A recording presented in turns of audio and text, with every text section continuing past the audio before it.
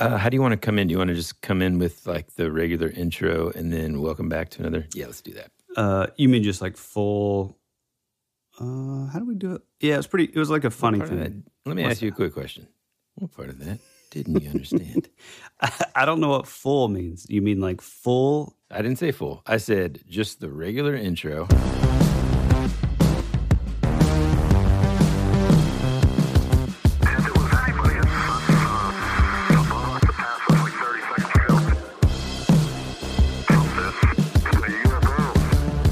Hey friends, welcome back to another episode of your favorite podcast, That Would Be Rad. A podcast that majors in 80s and 90s nostalgia, comic culture, all things paranormal, and minors in retro video games, tabletop RPGs, pre-internet mysteries, and raising our kids to be half as cool as we were back in the 80s. We are your hosts, Woody Brown. And Tyler Benz. How's it going? Dude, it's going good, but I think we've done it again, and here's what I mean by that. I think we picked a topic that ended up being way more, like we bit off way more than we could chew, and we didn't know that until we started chewing it. Yeah, we typically, I don't even know how to say it. Well, like, I just mean that as we started to, just like a lot of these things, as we started to kind of learn more about it, and, you know, it starts with one thing specifically, and listeners, you'll understand what I mean here in just a second, but one thing like piques our interest, we start diving into it, and then separately we end up going on multiple different rabbit trails, as Tyler likes to say, and we end up just kind of figuring out that, holy smokes, there's this whole like universe of information, and we could go in so many different directions. I'm thinking that it is one of those other sort of topics that is, you can get pretty deep on, and there's a lot of sort of different examples. So let's just play it safe and say we're going to revisit it again. Yeah, in the future. And I mean, if we're looking for reasons to bring up Dungeons and Dragons in an episode, I think the way we're kind of approaching this episode is kind of like a Dungeons and Dragons adventure, in that there are kind of multiple or just endless possibilities where our conversation can go. So I'm excited to kind of get started. But before we do that, speaking of Dungeons and Dragons, what are we doing tomorrow, pal?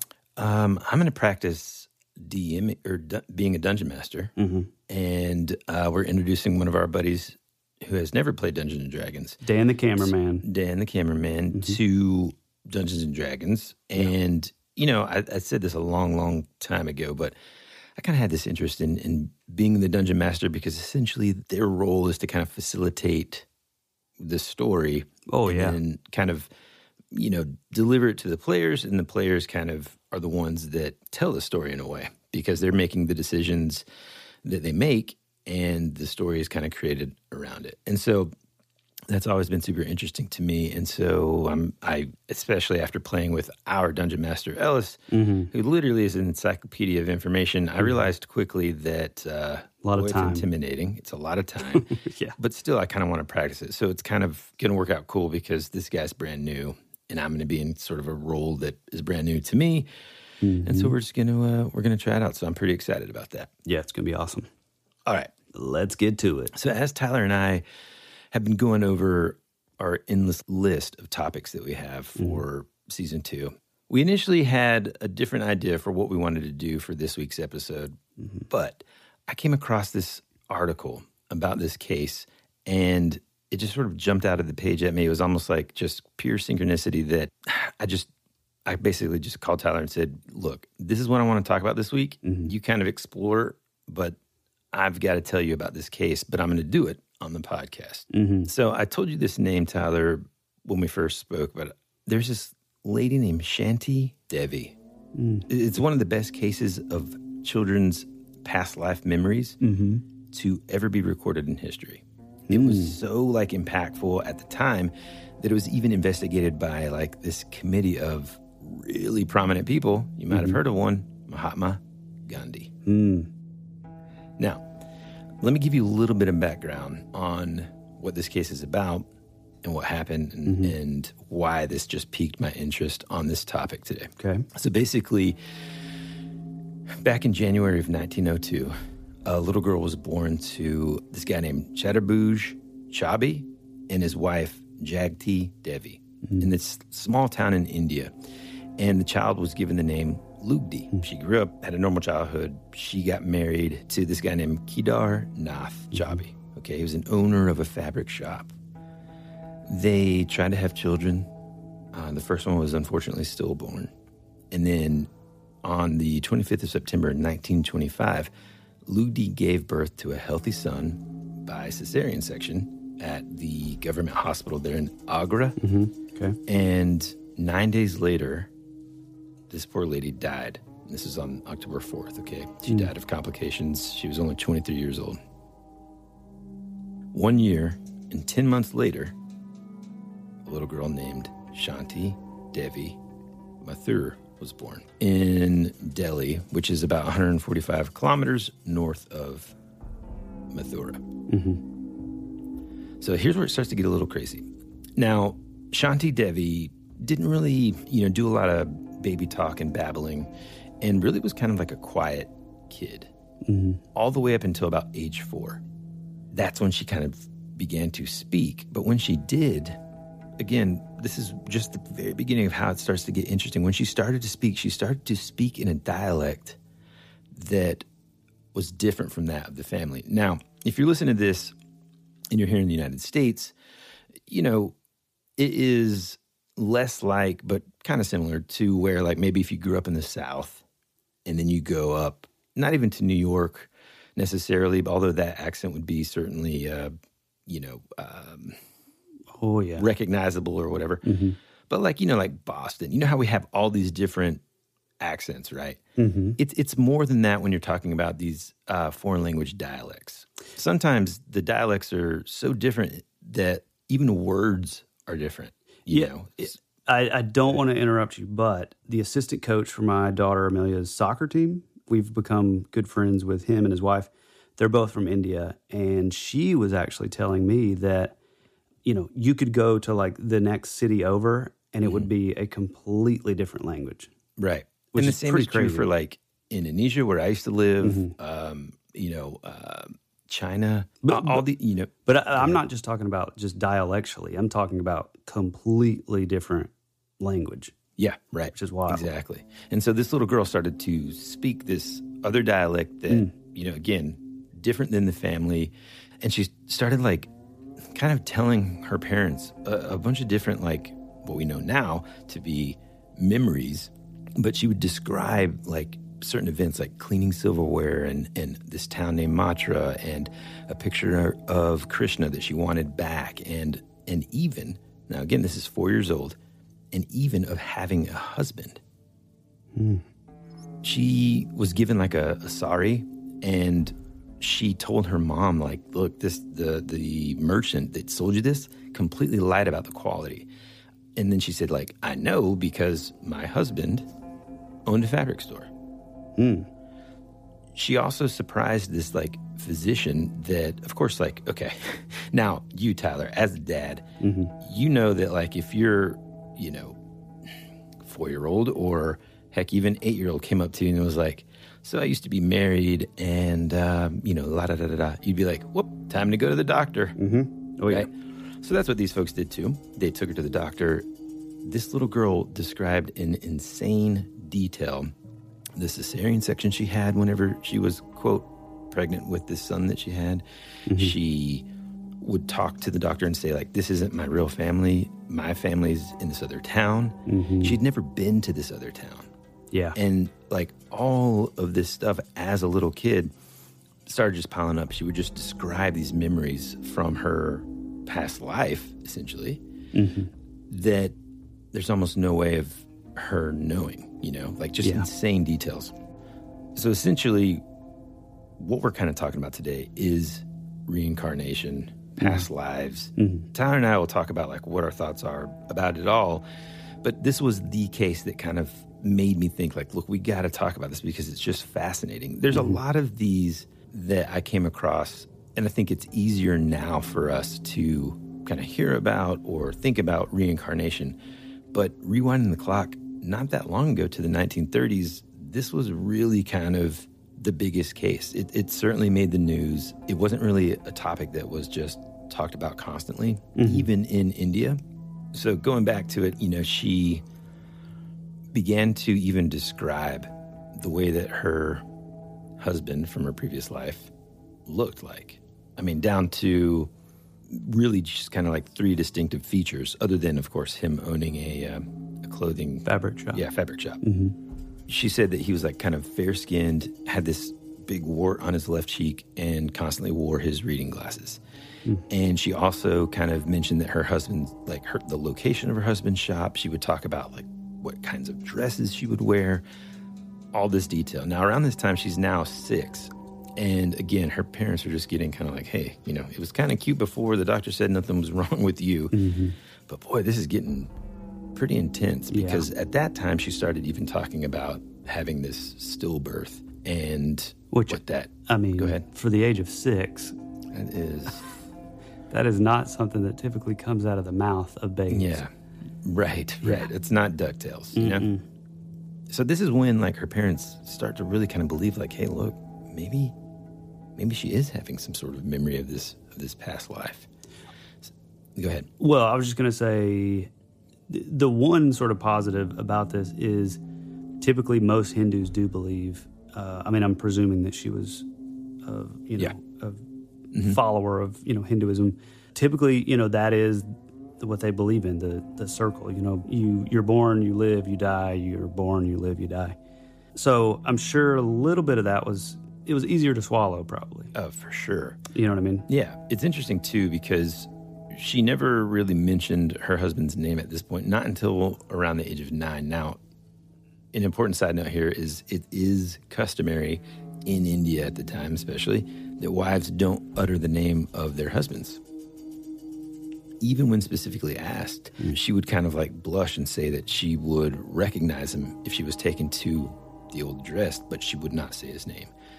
Finally, they end up arranging this meeting with this guy, and he kind of initially he came with another family member and kind of posed as if he was the brother of the supposed husband. Mm-hmm.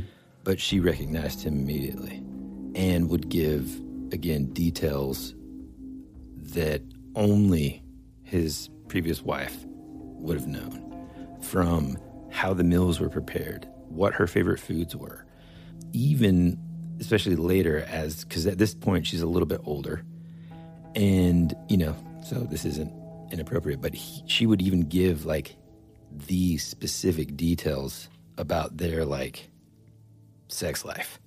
Whoa. When they finally met, she was like overwhelmed with emotion, obviously, and got to meet the son that, again, I'm saying all these things with the kind of filter on that, but it was her past life, right? So she's now met her husband from the previous life, mm-hmm. who also brought his son, who basically she died after giving birth to only a few days afterward, right? And so she's now meeting this son. And so she has this like huge emotional experience. Mm-hmm. Word got around all through the country, of course, and that's how Gandhi heard about it, talked to her, went and visited with her, and he appointed like a committee of like 15 prominent people, everything from like people from parliament, national leaders, members of the media, to study this case. Was her story sort of met with like ridicule or sort of like, wow, here's sort of proof of one of the tenets of our religion kind of thing? It never really talks about how that relates to Hinduism, other than, again, she never did marry because essentially it is a Hindu custom that requires widows not to remarry. Mm-hmm. Now, because of my limited knowledge of the Hindu faith, I don't know if that's changed in any way, if that's still observed or what. But, she, there's been several books that were written, several really kind of, famous reincarnation researchers and past life researchers and stuff went and interviewed her. And there is this guy who is, we would not be able to kind of talk about this at all without mentioning a guy named Dr. Ian Stevenson. Mm-hmm. This is the beginning of when I started going down a different sort of rabbit trail here. Yeah, because I think he's in mine too. This case was super, super interesting. Again, she was asked ad nauseum all these different points, right, to verify facts and all these things that she wouldn't have known but did. And so throughout, there have been, of course, critics. There have been a lot of people that basically say it's just a hoax. But just real quick, man, that's a heck of a hoax to come up with at 4. Yeah. And I don't know how you do, you know? And so that's really kind of what interested me in this just broad topic of reincarnation, past lives, and kind of diving into that and seeing where our conversation goes. So I encourage anybody to kind of look her story up. Again, her name is Shanti Devi, and it is one of the most famous cases that there's ever been about childhood memories of past lives. And so it's very well documented, and there's a lot on it. And we'll also have some links in the show notes to the resources that we used, for all this stuff that we're talking about today. But I want to shift over real quick to this Dr. Ian Stevenson. He founded the Division of Perceptual Studies in 1967, University of Virginia School of Medicine. Yep, that's the one. And this is just, when I read this, I was like, man, this is so cool. So he established the division in order to conduct research in which scientific methodology is utilized to empirically investigate phenomena which cannot be explained by the currently accepted scientific assumptions and theories about the nature of mind or consciousness and its relationship to matter. So amazing, first off. Yeah, for sure. Some of the stuff they studied, for example, and that he wanted to study further were various types of extrasensory perception, like ESP. Telepathy, apparitions and deathbed visions, after-death communications. Wait a minute. No, I think this is another guy that I'm thinking of, but maybe he's not.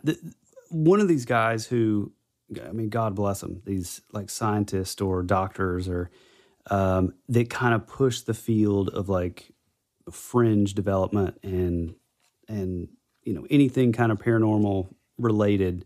It's such a rarity these days and then. So it's pretty awesome to see. But I feel like it could be this guy, but he would do these tests where he would. There was a local hospital in the area, and he would go into, I don't know if it was the emergency room or the operating room, but he would write a word and put it on the top of a 10-foot up in the air filing cabinet. And his whole trick, but he wouldn't tell anybody. It would be after hours in the hospital. He would put it up there, and so that the typical thing is you have these out-of-body experiences, deathbed kind of confession kind of stuff, where they would pass away, and obviously they would kind of float out of body, they would kind of float up, but from that angle, they would be able to look down and see what the word was on the top of the cabinet or whatever it was, and that was part of his studies, and it was just so overwhelming. And he did it for years and years and years and never really told anybody. But then, after he would find out that somebody had, an OBE. Out-of-body experience. Yeah, or NDE, near-death experience. He would contact these people and interview them, and 9 times out of 10, they would be able to say the word. Weird. Which is I don't wild. know. I don't know. Do you know was that Dr. Ian Stevenson? I'm not sure. He didn't come up in my research. I'm totally going from memory of. It definitely sounds like something that either he or his division of perceptual studies would have investigated. Right, because, right. like you said, they did the after-death communications, poltergeists, experiences of persons who come close to death and survive. So NDE or near-death experiences, out-of-body experiences, and also children's memories of previous lives. The guy sounds like a Ghostbuster. Yeah, exactly. He sounds like Peter Venkman, and those guys. And, he had tons and tons of incredible essays and books that he wrote. But he actually, the tie-in here is he actually investigated the Shanti Devi case and interviewed her. And listen to this quote, man. He's quoted as, when referring to this case, he says, "I also interviewed Shanti Devi, her father, and other prominent witnesses, including Kedarnath, the husband claimed in her previous life. My research indicates that she made at least 24 statements of her memories that matched verified facts." One thing that is pretty good about this case, I would say, is that it was so well documented. Because one of the things, if you do kind of start researching into, the case for reincarnation, one of the commonalities of that is, once they, almost always it's kids. And typically, as they start kind of getting into 6, 7, 8 years old, those memories completely fade away. You're exactly right. That's actually one of the key elements about Shanti Devi's case that is so different and unique, in that most of the time, like you said, once a kid reaches 8 or 9, that's it. They stop talking about it. They forget all of those past life memories. And in her case, she retained them. And even sort of remembered more. Wow. So super, super interesting. Again, met with very prominent people in the field of reincarnation and stuff. But I mean, even more excitedly, I kind of want to, I guess you kind of found one that was interesting as well.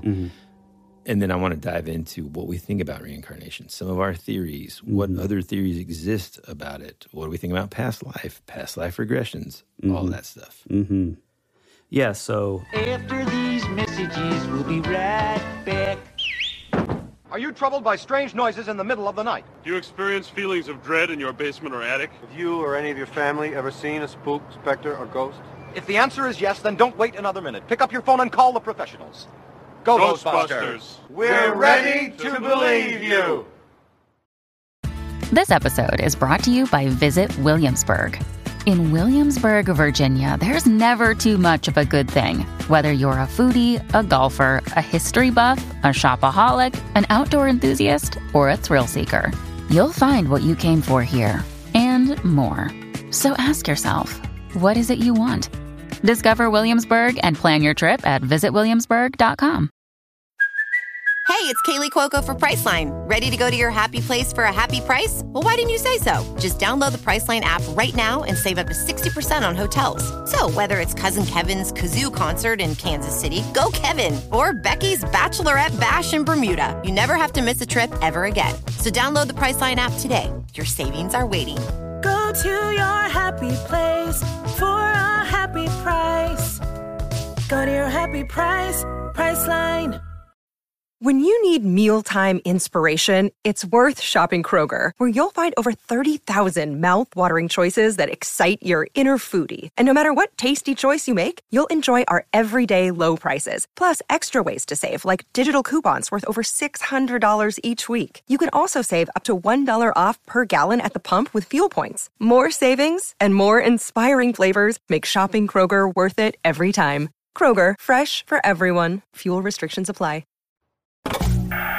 America's future can be determined by our dreams and our visions. It was very intense, bright light. For over 200 years, there have been reports of giant man-like creatures from another dimension, another world. I don't know. The most intriguing mystery on the North American continent. Hey, this is Bryce Johnson from the Bigfoot Collectors Club, and you're listening to Tyler and Woody on That Would Be Rad, because that is rad. So reincarnation, or it's also called metempsychosis, is basically what a lot of people would call the transmigration of souls. A lot of Asian religions, such as Buddhism, and like we were just talking about Hinduism, they all believe basically that a soul is reborn into mortal bodies. Now, Hinduism is different because I think it's sort of a karmic debt kind of thing, and you can basically be reincarnated as animals. You know, it's not just a physical human body. Whereas I think in like the more sort of Eastern Asian religions such as Buddhism, they only believe that it can kind of fall into, it has to be a human, basically. I didn't realize this, but it appeared at the end of the Archaic period, the philosophy of reincarnation, in the 6th century BC, a long time ago. And I guess it became sort of prominent in Greece, and from there kind of spread out. One thing that's really interesting is the term reincarnation is just Latin for entering the flesh again. Yeah, dude. Which I wrote that down. Pretty so awesome. Cool, man. Yeah, it's really cool. Also, let me say this. we don't really get into our faith much on the show because in this day and age, it can be divisive. And, I still don't necessarily think that, like, we have to get into it. But let me say this. I believe in a lot of things. I am definitely probably the quote-unquote true believer of the show. You give me any sort of fringe topic or, cryptid or paranormal, whatever. I typically try to find things that kind of anchor it into how I can believe in it. However, with belief systems that don't totally sort of line up with reincarnation, I've got to say, while it is a topic that is pretty much 100% impossible to ever prove, physically in like a lab setting, scientific method involved and all that. I mean, you cannot look. I mean, I don't care if it goes against every fiber in your being of not lining up with your religious beliefs. You cannot deny that the evidence is kind of mind blowing, especially with it being 9 times out of 10, small children, and maybe it's because I have kids of my own. Woody has kids of his own. But like when you become like a parent, knowing, at age so-and-so, this kid was saying this, it's like, it kind of, it's even more impactful if you have your kids of your own, because it's sort of like, well, there's no way. Like my kid's not even talking about, not even close to saying specific names and vehicles and like, so well, a couple things real quick before you continue. There's 3 things that I want to address from what you just said. Number one, I think that hopefully with this podcast, now, of course, this doesn't really fit into like our bullet points of our podcast here, but I think that one of the things that we hope for as hosts of this podcast is to kind of broaden a lot of horizons. And I think that it's important to remember that just because something doesn't necessarily fit into, even as sensitive as it may be, like a religious, I just invented a word, religious background or belief, doesn't mean that thinking about it should really kind of, and I know this is not what you were saying, but you shouldn't threaten that in any way. No, not at all. To me, it either strengthens it, or anytime it causes, to me, this is just something that I've believed since I was little. Anytime something causes you to question, to research more, or to read more, and to study more into whatever it is that you believe in, I think that is, that's what it's all about. Man. Yeah, fully. Yeah. Second, there is kind of a scientific way that Dr. Ian Stevenson kind of developed to sort of not necessarily prove, because you're right. And on that same fact, boy, as far as religion's concerned, there's really no, there's not a scientific method in place to prove like the things people feel in terms of faith, right? Right. That's Which, immeasurable. Just the definition of faith itself is the unquantifiable. Right. It's about, having faith, believing in something. Exactly. But he did develop this really cool thing. I could literally explain it here. It's pretty in-depth, but it's called the combination lock test for survival. I'll actually put it in the artifacts too, because I found the book that it was published in, and it just a real quick summary of it is the reason why he developed this test was because, and I'll just read like, if you don't mind, quick introduction by Dr. Ian Stevenson. In his introduction for this like test, it's like he wrote this medical article, and it says, much evidence which points toward survival of personality after death, especially that from mediumistic communications, falls under the criticism that the information communicated was either known to some living person or available in a documented form. I'm going to break in real quick. So, in other words, you watch these like shows, and I'm going to make an admission here. I've constantly been a very hard critic of mediums, Now, listener, same. If that makes you angry, I'm sorry. But I will say every now and then I'll see like some TV show where I'm like, holy moly. Yeah. That's kind of crazy. Mm-hmm. But again, it goes back into this argument that I always think of like somebody charlatans living or some kind of document, especially with the internet now. And I'm thinking specifically of this kid. He's like the celebrity one. He interviews celebrities. I know who you're talking about, yeah. I've watched some of those. Like Kardashian. I'm like, whoa, you know? Yeah. But I always think like, man, with the internet, you can find so much of this information. Mm-hmm. So that's typically where my mind goes, okay? Yeah. Well, with this test, this is what he was trying to kind of either disprove or prove. It's just a scientific sort of way to kind of figure out what's going on here. So he says that in either case, the medium, so this criticism suggests, might have obtained the information either through telepathy with the living or by clairvoyant reading of documents, right? And so, fast forward many, many years later, that would be, in modern terms, the internet. Well, and I've never really thought about this, but it is kind of interesting, the gray area that kind of could separate somebody that sort of claims to be a medium and then the more sort of scientific leanings of like remote viewing. I mean, what if they're kind of the same thing? Yeah, right.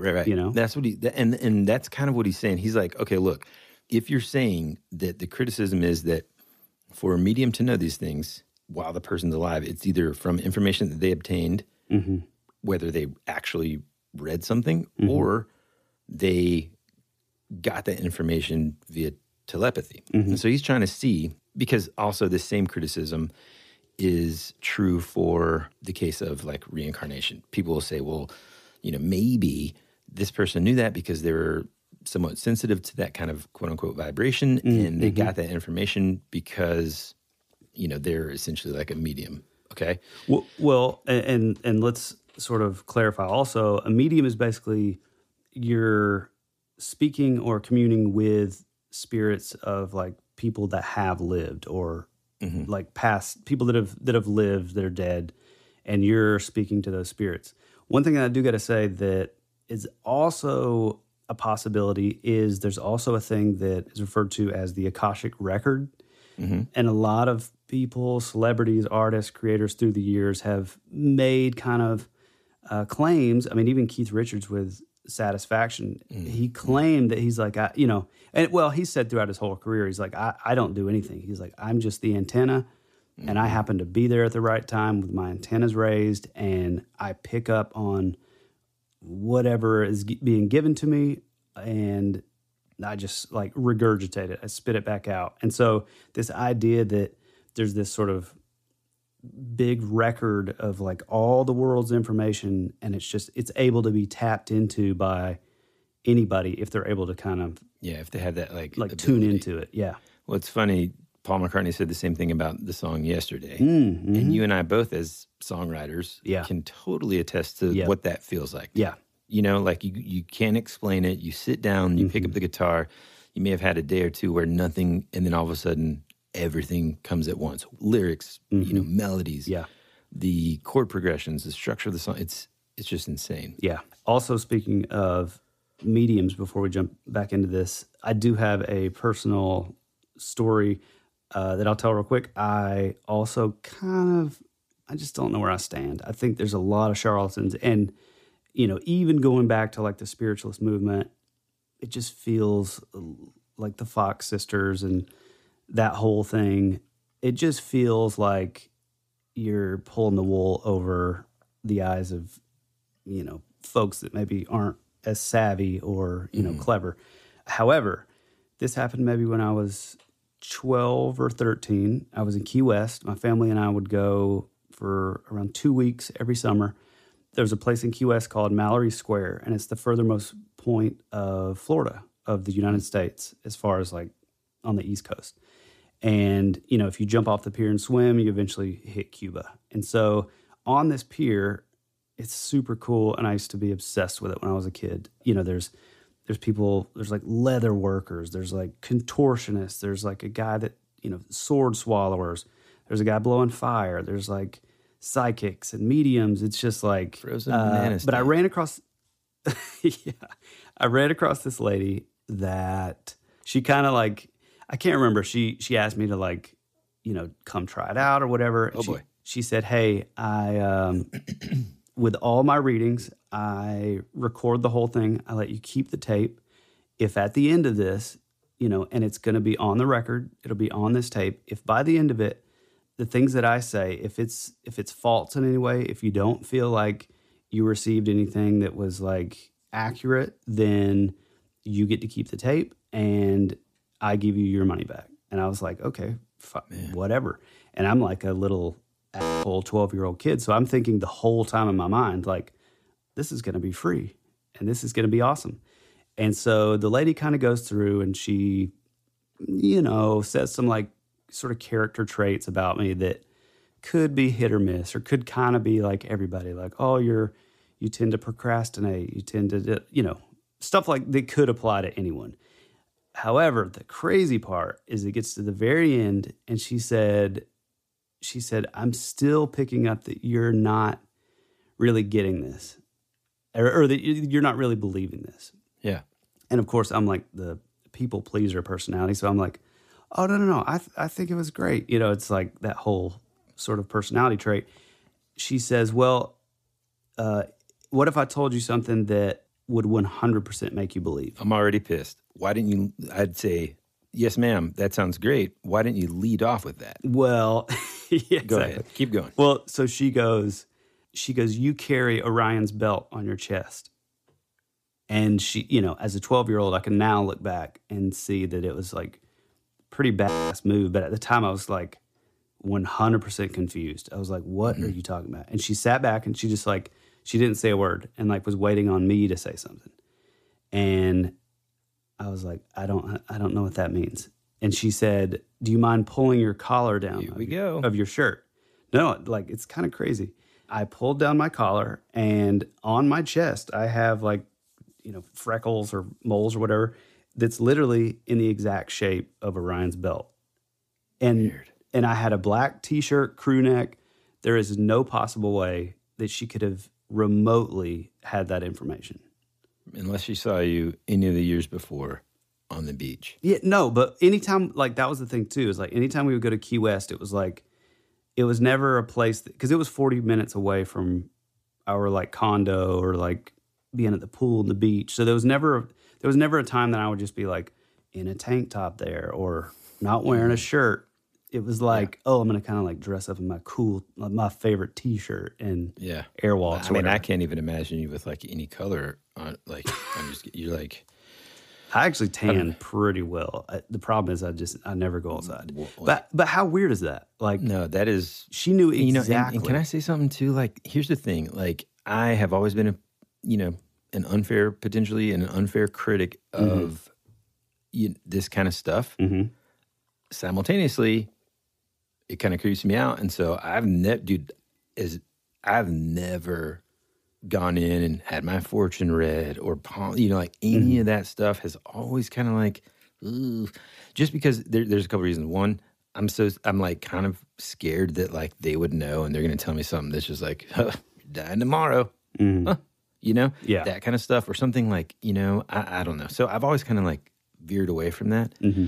But, and I was thinking as you were telling the story and stuff and in the interest of us just kind of getting to the meat of what we think about all this. Right.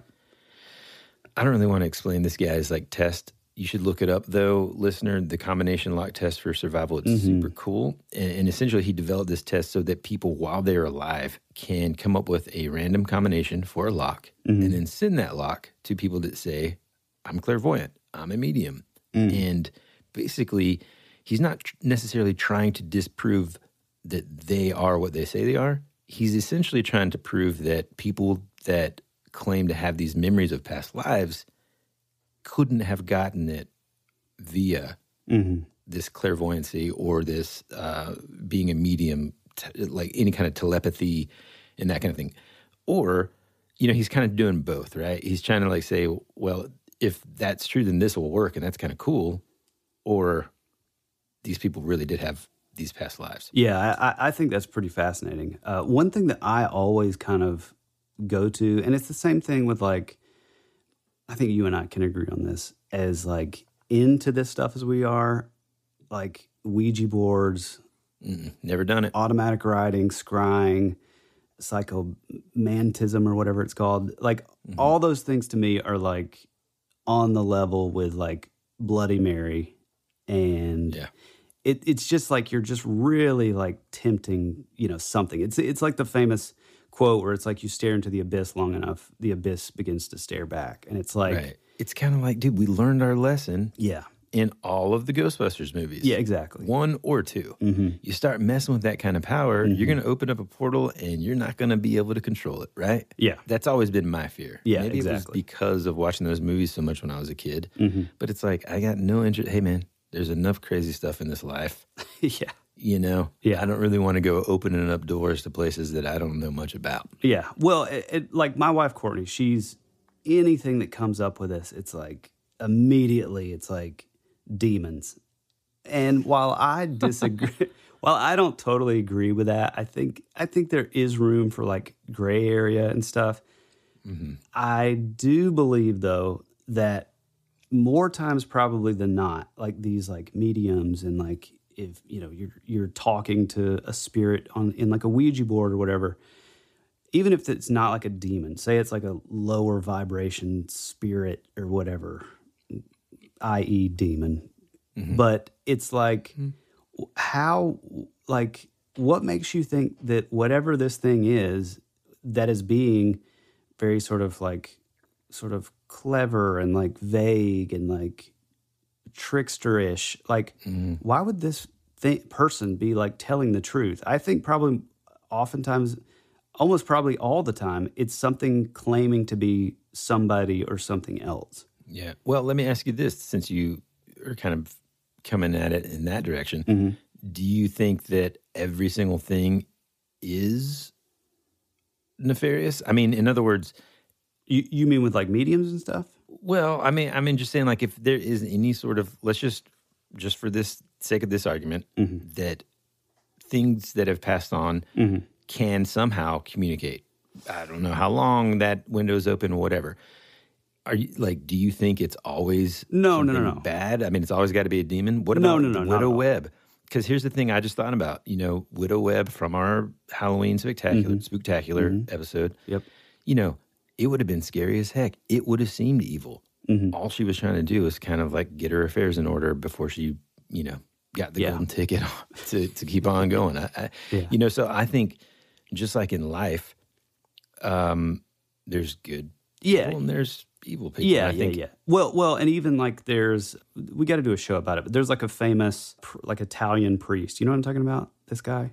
Yeah, are you talking about the one that like recorded? The radio thing? Dude. It's amazing. Hold on. It's in my notes somewhere. Yeah. Yes. We'll get into, we'll do an episode on it. It's this fascinating thing. And I mean, I think it's like from like the 50s or 60s. Something crazy, man. He had this like old radio that would pick up voices, man. Yeah. And he even unplugged that sucker, man. Exactly. Because people maybe he's picking up a random radio signal. Nope. Yeah. No, I don't believe at all that they're all nefarious. But I do think that people that are like, and I do need to make a clear distinction here too. I think there's people that are like sensitive. Like, I mean, as silly as it sounds, I feel like I probably fall into that. Like you're the guy that talks about the X-Men and thinks that he's like... No, I'm not saying that. But I have seen and felt a lot of things like throughout my life or whatever. Yeah. And so I feel like I probably am sensitive in some respect. And I think that's totally fine. And I think... Let me make a little asterisk here and say more sensitive. Because I do believe that like whatever it is, whether it's the veil is thinner or it's, our reality kind of crossing over to a multiverse situation. I think we've all had that moment where we feel like some people call it coincidence, some people call it synchronicity, some people think or believe that it's a divine intervention. There are those moments in our lives where we're faced with some sort of decision and we kind of feel like we're sort of nudged in a direction. Oh, yeah. That either help us, save us, or whatever, right? So well, I just wanted to make that distinction that you being more sensitive to other stuff than just sort of the norm, because I think we all have absolutely. a little bit of that. Yeah. Well, and I don't necessarily think that like, oh, I've encountered this, so I'm like special. I think maybe because I am a little more open to certain things happening, maybe I happen to like notice it. Yeah, or notice it. Yeah, exactly. If you don't believe in miracles, you'll never see them. You're never going to see them. If you do believe in miracles, that's when you know what I'm saying? Yeah, exactly. Yeah. Okay. But what I'm saying is I think there's a big distinction in someone like me or someone like that who has these things happen, has had like these strange occurrences of the paranormal that they just cannot explain. And I think that's fine. And I think, there's a possibility that they're communing with people that have passed on or whatever. We won't know until we die. However, I think the people that claim to be mediums, that claim to be, like psychics, and I'm not talking about like sort of the more psychic side of like telepathy and like extrasensory perception and all. I'm not talking about that. I'm talking about the sort of classic like mediums and palm readers and yada yada yada. The people that really do claim to speak to, I'm getting a vision of like your aunt, starts with an M, ends with a, either they're total charlatans or there's a strong possibility that they are getting information from somewhere. But I think that the possibility is pretty strong that it could be coming from like a nefarious place. You know what I mean? I mean, no matter which way you slice it, it's extremely interesting and thought-provoking. And boy, we derailed off of the reincarnation. I know, man. And I wanted you to kind of talk about yours, but dude, I got to say, I really want to hear your ideas, and I want to express mine too, about reincarnation, past lives and stuff. Because as I was looking at it, obviously there's, different sort of belief systems in the Hindu religion and the Buddhist religion.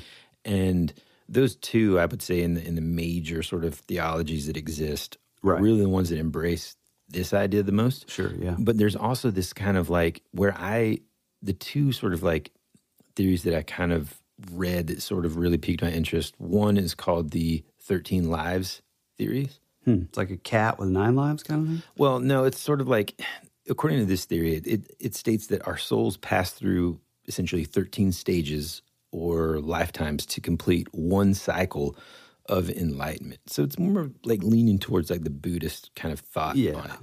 And depending where you are in the 13 lives can determine sort of the various roles you need to learn from at this stage in your spiritual development and stuff like that. I like that idea. And then another one that I read is that there's this kind of psychologist who, I mean, some of these academics, man, just think about, they just kind of have the luxury of being able to like sit around and just like think, you know? I just think that's so cool. But anyway, cool. Yeah.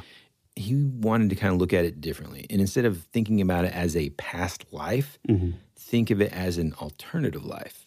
And if you think of time as, like we've talked about before on the show, more like non-linear, that all of these lives are essentially occurring simultaneously. Right, exactly. And so you're having these almost invasions of thought in your dreams, in your memories, that are really just occurring from an alternate life that is happening at the same time.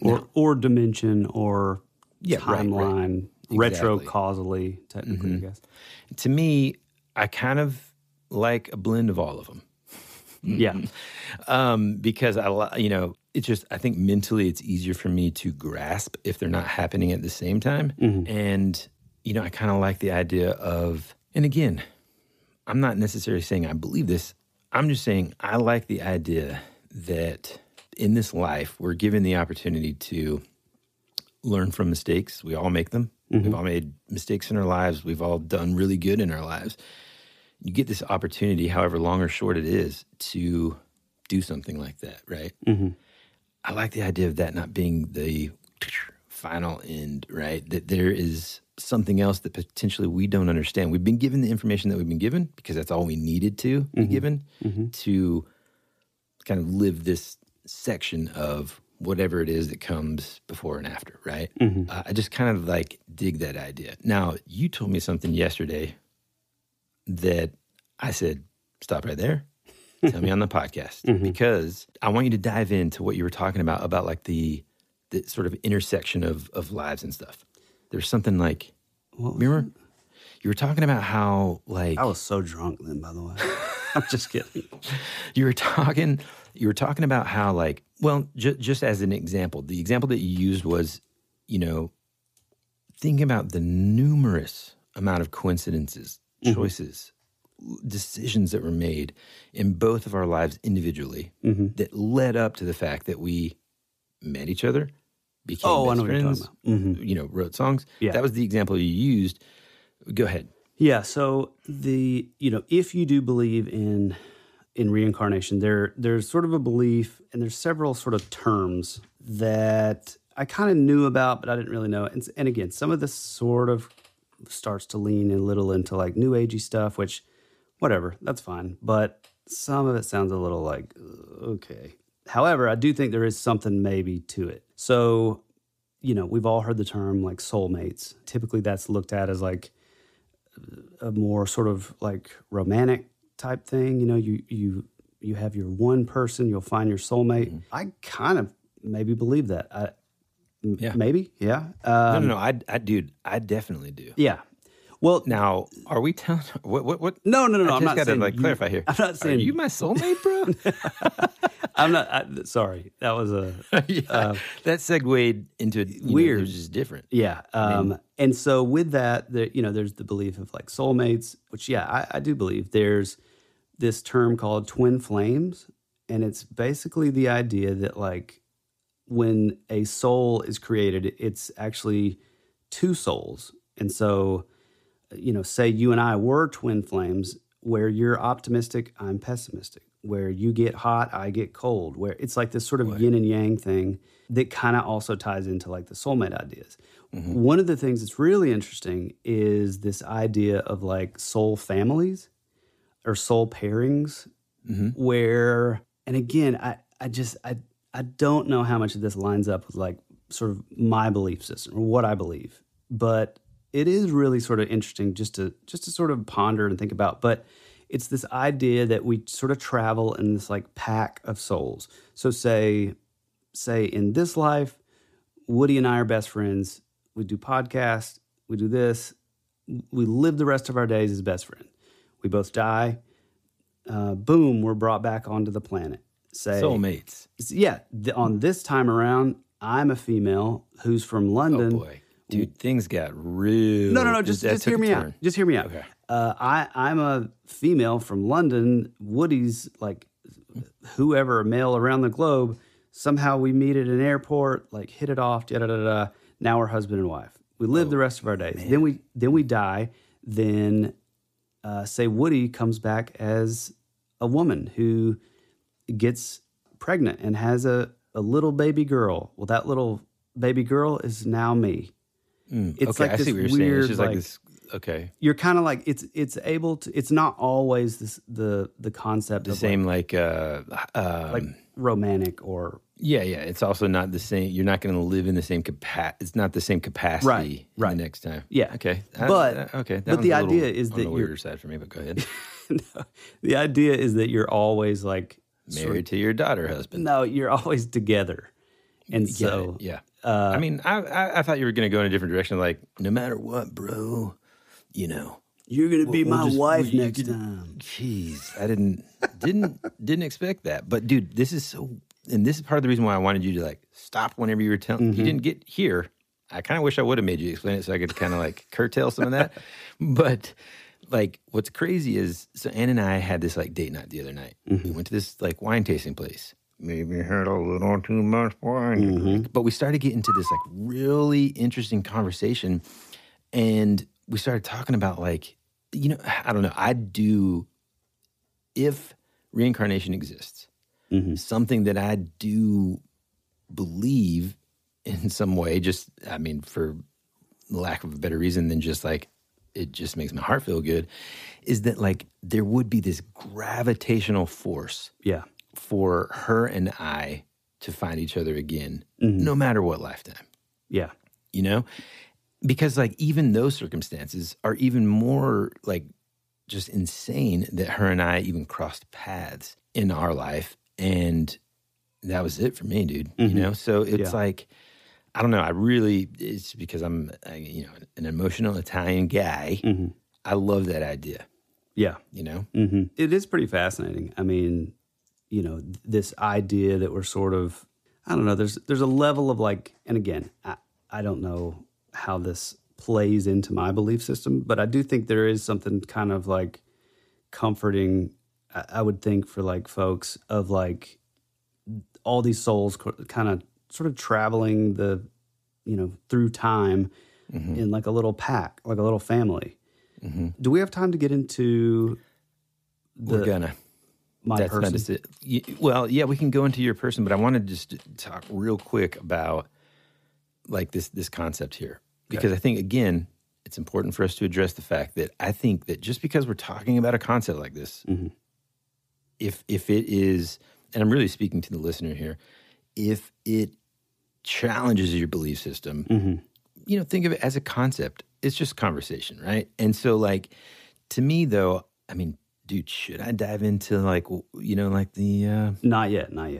Okay. So I'll be quick about this, but my story kind of revolves around probably, I would say, of the modern age, another account of a possible case of reincarnation that is probably the most well-known of like our times, now. Let's go back to 2005, and there is a small child named James Leininger. He's 2 years old. He has been having these nightmares where he would scream out in the night like he was being hurt. He would kick his legs into the air when his parents would run to his room and see what was going on. He would be screaming in his dream, plane on fire, little man can't get out. What? Yeah. So later, after this happened, by the way, this also started happening 4 to 5 times a week. It was like a consistent thing every single time. So finally the mom, as parents, we kind of say our kid has like a night terror or like whatever. Obviously Woody and I, our minds go to the deepest, darkest paranormal stuff ever. But regardless, as a parent, you're going to be like, oh, it's just, you ate something weird before Shouldn't bed. have bought that Dybbuk box then. But, you kind of brush it off. But it was happening so consistently that the mom, in the daytime when he was awake, and again, he's like 2 years old, she says, what was happening? And he says, plane on fire. And she says, well, like, what does that mean? And he just says, little man can't get out. And she said, well, God, dude. Like, can you show me what that is? And which this is an odd part too. Usually we have these dreams and then they're just totally separate from waking reality. He laid on his back. He put his feet up into the air. Oh boy. So this is something that's like on the front of the mind of this kid when he's sleeping, when he's awake. He knew exactly what was going on. And she said, well, what little man? Who's on fire? And he said, me, Mama. Hey. Also, this small kid, James Leininger, was fascinated with airplanes and like sort of like, planes, like older planes. At the age of 2, he was taken to the Cavanaugh Flight Museum where all the other kids are just kind of like, playing around or whatever. His dad said that he immediately slipped into this like mode. Keep in mind, 2 years old. You know what that's like. I know what that's like. He didn't just like walk around. He started walking around like almost like he was like inspecting the plane, like looking underneath it, like making, like touching, like doing the checklist, basically. Yeah. Well, that's checklist. a little bit later, but yes, he was like making sure all the rivets were in the right places. And then they were like, well, where did he go? And he had climbed into the cockpit by himself. He had, on the dash, he had grabbed the headphones, put them on, and then they said, by that time, they saw him through the window. And there's like a video of this. There's actually a documentary, which I have not seen. I don't know if it's any good, but I actually think it's on Netflix. It's called, maybe Sole Survivor or something. His parents wrote a book about it years later. But by the time the parents come around to see him in the cockpit, he's moving levers, and he's like, he's 2, so a lot of his speech is a little sort of hard to translate, I guess. But he's like just going through this whole like pre-flight checklist, which again, 2 years old. Yeah. Basically, it kind of kept going on. Later, they kept finding out that he just would not stop. All of his drawings would be planes, dropping bombs, crashing, this kind of thing. It was kind of like who he was as a kid. So finally, one day, his dad says, why did your plane crash? And he says, I was shot. And he said, who shot your plane? And he said he turned around and he looked at his dad like, you're such an idiot. And he said, the Japanese, Dad. And he said, well, what kind of plane? He said, Dad, it was a Corsair. Keep in mind, this is 2 years old. Man. Like, how anybody would know this. Okay, and also, let's say, like, well, maybe he just saw something, like his dad had something on TV or whatever. The dad had no idea what any of the stuff is that he was talking about. So the dad started, like, looking and had found out. He said, okay, he found out, like, what plane it was. It was the Corsair. He kind of had, like, a line of questioning had brought him to the point of being like, okay, well, like, where did your plane take off of? And he said, a boat. And he said, do you remember the name of your boat? And he said, the Natoma. And so the dad started, looking more into this and being like, well, maybe there's got to be something, And so the dad found a guy named Leo Pike that served on the Natoma Bay warship. And he's actually the guy that holds and organizes the Natoma Bay reunion in I think it's in Ohio, this small Ohio town. But it's almost like a, high school reunion or family reunion, but it's from people in World War II that, were part of that ship, the Natoma Bay. Yeah. His dad contacts this Leo guy, and after a few questions realizes that all of these places and the battles were actual sort of real places. Man. He then finds out, which this is mind-blowing.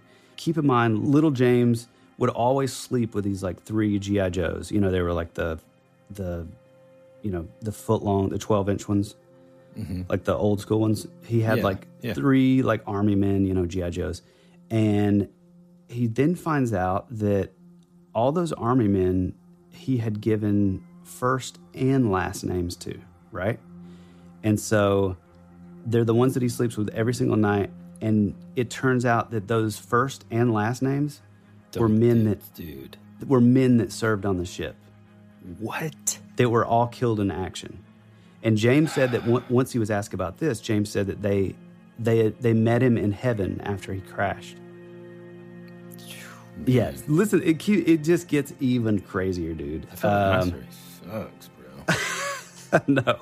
So you find out that Leo is invited, the Leo guy invites Leonardo DiCaprio invites James to his Natoma Bay reunion. Mm-hmm. At this point, James is 3 years old, and as soon as he shows up, he literally recognizes men and calls them out by their first and last names. Old men, dude, that are in the place without even being insane. Come to find out that when he was little, they would say, "What's your name?" And he would always say James the Third, right? Mm-hmm. And they never really knew what the deal was. Well, when his dad was talking to this Leo guy who served on the ship, was also a pilot, I believe, come to find out that he's like basically the reincarnation of a man named James Houston, the James Houston Jr.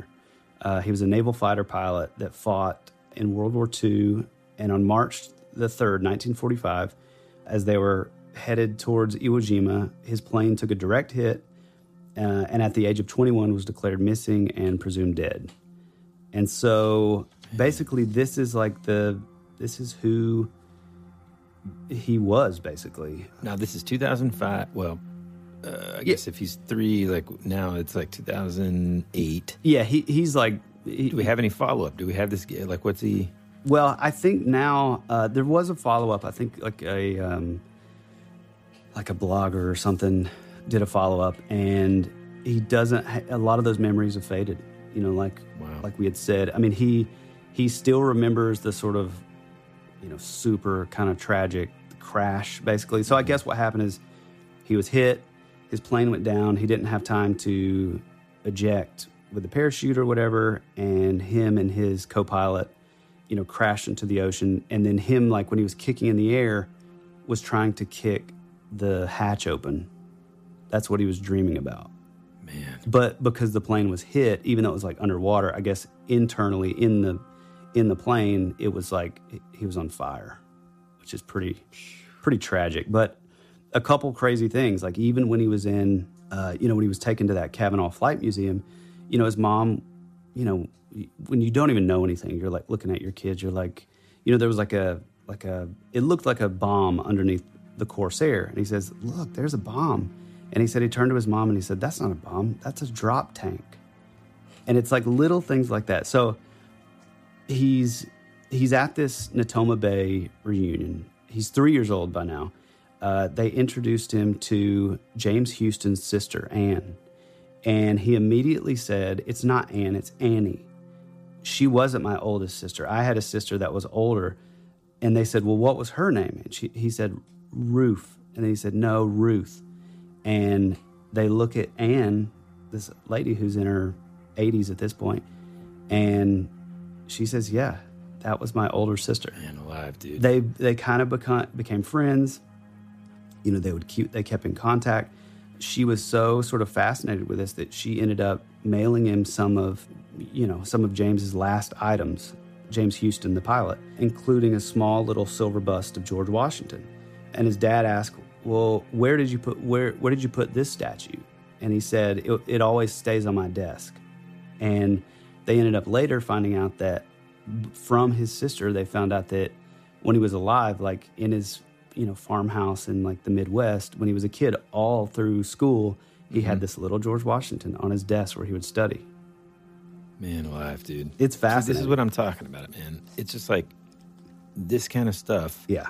How do you explain that, man? Yeah, and there's like, it is weird. There's also another thing that's fairly common in these kind of cases. I'm actually kind of surprised that it didn't show up anywhere in this one, is a lot of times these kids that kind of claim reincarnation, basically, they'll have like a birthmark or like some sort of similar, some kind of like indicator, and like almost every single time, any sort of anomalous like birthmark or whatever, almost 9 times out of 10, whoever they're like supposedly reincarnated from, that's like where the guy was shot, or where they were stabbed in the back, or, you know, they fell and this happened. And so it's wild. It really does kind of go into this idea of, and I don't know where this sits with me, but I don't know. There's something about like the birthmark thing. It just feels like there's some kind of like repurposing going on or something. You know what I mean? Yeah. We talked about it a little bit before. I mean, it's a little bit like this idea of, and I mean, I guess you want to get into it now? Man, I don't know. I think what you're talking about right now, sorry to keep it secret, listener, I think is, it deserves its own episode, man. Yeah. Okay. I think if there's anything that we learned here today, though, man, it's a couple things, but these bullet points kind of just popped in my head. Number one, if you're a parent, listen to your dang kid. Yeah. Although, you know, my youngest would say just crazy stuff like, my mom went to jail yesterday. And we're like, whoops-a-daisies. Not where it's, you know, they don't need to know that here at soccer. Real loud. Real loud. Everybody thinks my wife went to jail, which is hilarious. Did they say something about your in-laws too? I picked up my grandma at jail today. And we're like, well, that's not true. So, yeah. All right. Because then you're like forced, you feel this like need to like make sure you correct that so that people don't think you just have like a family full of like degenerates. Yeah. But anyway, exactly. Listen to your kids, pay attention to what they're saying, because they may have, I mean, can you just imagine? And then 2, I think we all kind of heard it. Like, Tyler really believes that he's my soulmate. Yeah. Well, no, but I mean, I know what you're saying. Like, especially with that, like, I do feel like there are, like, John Lennon, Paul McCartney. There's like, and just all these things that just coalesce in friendships, in creativity. All the people that we know. Gosh, our buddies over at Sozo Bear. Like all these things happen, and I don't know, man. I just feel like. But then, see, now we're going to make it. Then it's like, it's almost like, is it a railroad versus a sandbox D&D game? Are we just magnetically pulled no matter what the decisions are that we make? That makes it less interesting. I don't know. I think it's an interesting concept, dude, and maybe and I think this, again, is another separate episode, but I've always been fascinated with, like, dreams and how this definitely feels like it's on the same, in that same world as dreams, for sure. But and are we tapping into, like, another? I think I've mentioned this on the show before, but one of my buddies, and I wish I could ask him where he read this. I believe it was him that told me this, but unfortunately he passed away a couple years ago. But he talked about this book that he read. Let's find a medium. This concept of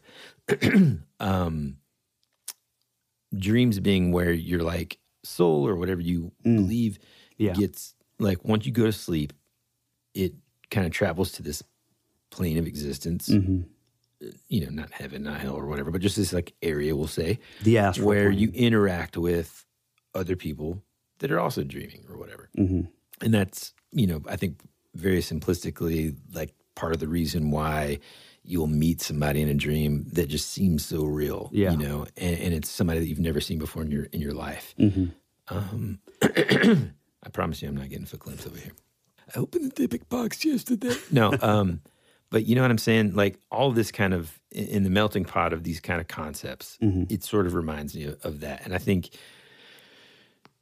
like I said at the very top of the show, this topic has the potential to just be one that we could talk forever on, because there's just so much to it. There's so many sort of, like, ways to think about it and different angles to approach it. It's just so fascinating. Oh, yeah, and there's tons of cases. I mean, these two were probably some of the most notable, I mean, obviously. But, I mean, they're kind of everywhere. I mean, even down to, like, stuff that seems pretty mundane, somebody saying, like, oh, well, my mom's name was Pam. You're not my mom, and da-da-da-da. Yeah. Then, taking the kid to his hometown, and then him. I mean, there's all these sort of crazy kind of things. But at the end of the day, it's like, well, I mean, you still can't, like, prove it's hard to explain that away, right? Yeah, it's hard to explain away, but then it also, like, your debunkers are like, well, there's still no quantifiable evidence, so it's like, there's always going to be people, on both sides of the coin. And here, that would be rad. Our whole point is, boy, isn't it just fun to talk about and think about? Kind of, stretch your mind a little bit and get outside of your comfort zone and, on air, tell your best friend that he's your soul. And just, really just important stuff. Just twin flames, Twin flames. Islands in the stream. Just journeying through life. And it's just like, we're not going to let the wind sort of, like, blow us out. We're just two candles on different ends of the spectrum. Two one day it's going to be a daughter, and then the next day it's going to be man, it got real weird. Yeah. Well, it's been fascinating nonetheless, and we are definitely not experts in any way at all on this, and you can go nuts. And again, like we said, you could research this for days and just find case after case after case of these just wild accounts. But this is our take on it. This is what we thought was pretty fascinating, and I love it. Yeah, me too. I mean, it served for no better reason than just to kind of, like, point us in that direction to talk about this, to read a little bit about it, and to kind of just think about it. In between episodes, it's just been a really cool conversation, and I hope you guys enjoyed it. Yeah. If you know of any books and stuff that pertain to this topic, we've got a lot of listeners that know way more about a lot of different things. If you're one of them, then, man, feel free to, as most of them do, hop on our Instagram after this episode's released, and in the comments, tell us about it. Book suggestions, things that we should read so that we can, better educate ourselves on this specific topic or any that interests you. Or if you have your own case of reincarnation and want to tell us about it, feel free to shoot a voice memo to thatwouldberadpod@gmail.com, or spooky stories or strange accounts or any and everything. We're all ears. Yeah, and if you're not comfortable with like my wife isn't, if you don't want to record your own voice because you don't like the sound of it or whatever, feel free to write it down and we'll tell that story for you. Oh, absolutely. So, like we always say, we couldn't do it without you. We're just super thankful for you guys. So, with that, we love you, we appreciate you, and as always, be rad. That's the way it goes.